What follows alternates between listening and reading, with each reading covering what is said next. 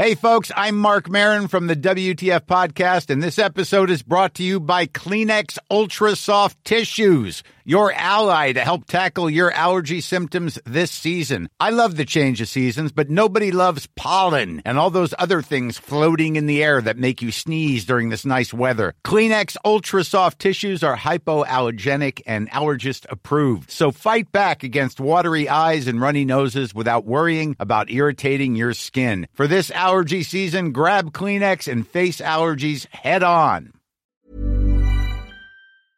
Why Self-Compassion is More Essential Than Self-Esteem by Carla Bianco Revanes-Hyam. If you grew up in the 90s and the early 00s, you may have heard a lot about the importance of self-esteem. This movement was initially inspired by State Assemblyman John Vasconcellos in 1986.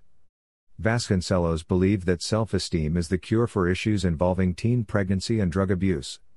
And while the task force ceased operations after 3 years, the vein of self-esteem continued to reverberate through pop culture. In the past 10 years, however, a greater focus has been placed on the importance of self-compassion rather than just pure self-esteem. Dr. Kristen Neff, an associate professor of educational psychology at the University of Texas, is a pioneer in the field of self-compassion research, creating a scale to measure the construct 20 years ago.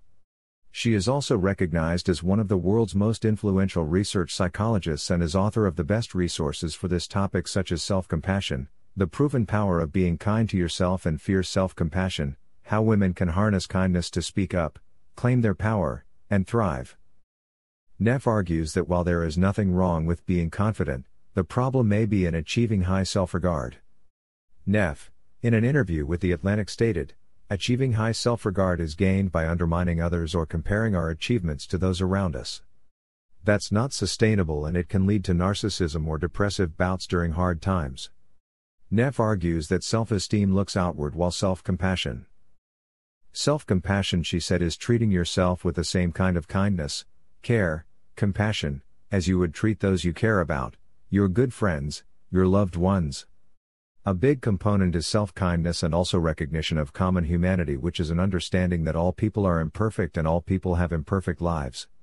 She noted in the same Atlantic interview the striking difference between self-esteem and self-confidence. Sometimes, when we fail, we react as if something has gone wrong, that this shouldn't be happening, as if everyone else in the world were living perfectly happy, unproblematic lives. That type of thinking causes a lot of additional suffering, because people feel isolated and separated from the rest of humanity. So, when we have self-compassion, when we fail, it's not poor me, it's well, everyone fails. Everyone struggles. This is what it means to be human, and that really radically alters how we relate to failure and difficulty. When we say, "Oh, this is normal, this is part of what it means to be human," that opens the door to grow from that experience. Self-esteem can be harmful because it means that we are harder on ourselves and increases the volume of our inner critic. Focusing on self-compassion shifts the inner narrative from "I should have done better" to "I did the best that I can and I will try again." It moves from constantly beating yourself up to allowing yourself to make mistakes and grow. Self-compassion, she added, also entails mindfulness so we can acknowledge our suffering and not avoid it. Running towards the pain is often almost what is necessary to grow and what leads to problem solving.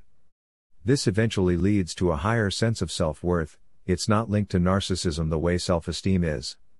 It's not linked to social comparison the way self-esteem is, and it's not contingent because you have self-compassion both when you fail and when you succeed. The sense of self-worth that comes from being kind to yourself is much more stable over time than the sense of self-worth that comes from judging yourself positively. Self-compassion is also linked to resilience because instead of being critical ourselves, we are encouraging ourselves to try again. It's also obvious to say that self-compassion leads to better relationships because when we're kind to ourselves, we're kinder and more forgiving towards others. To know more, visit https://selfcompassion.org/.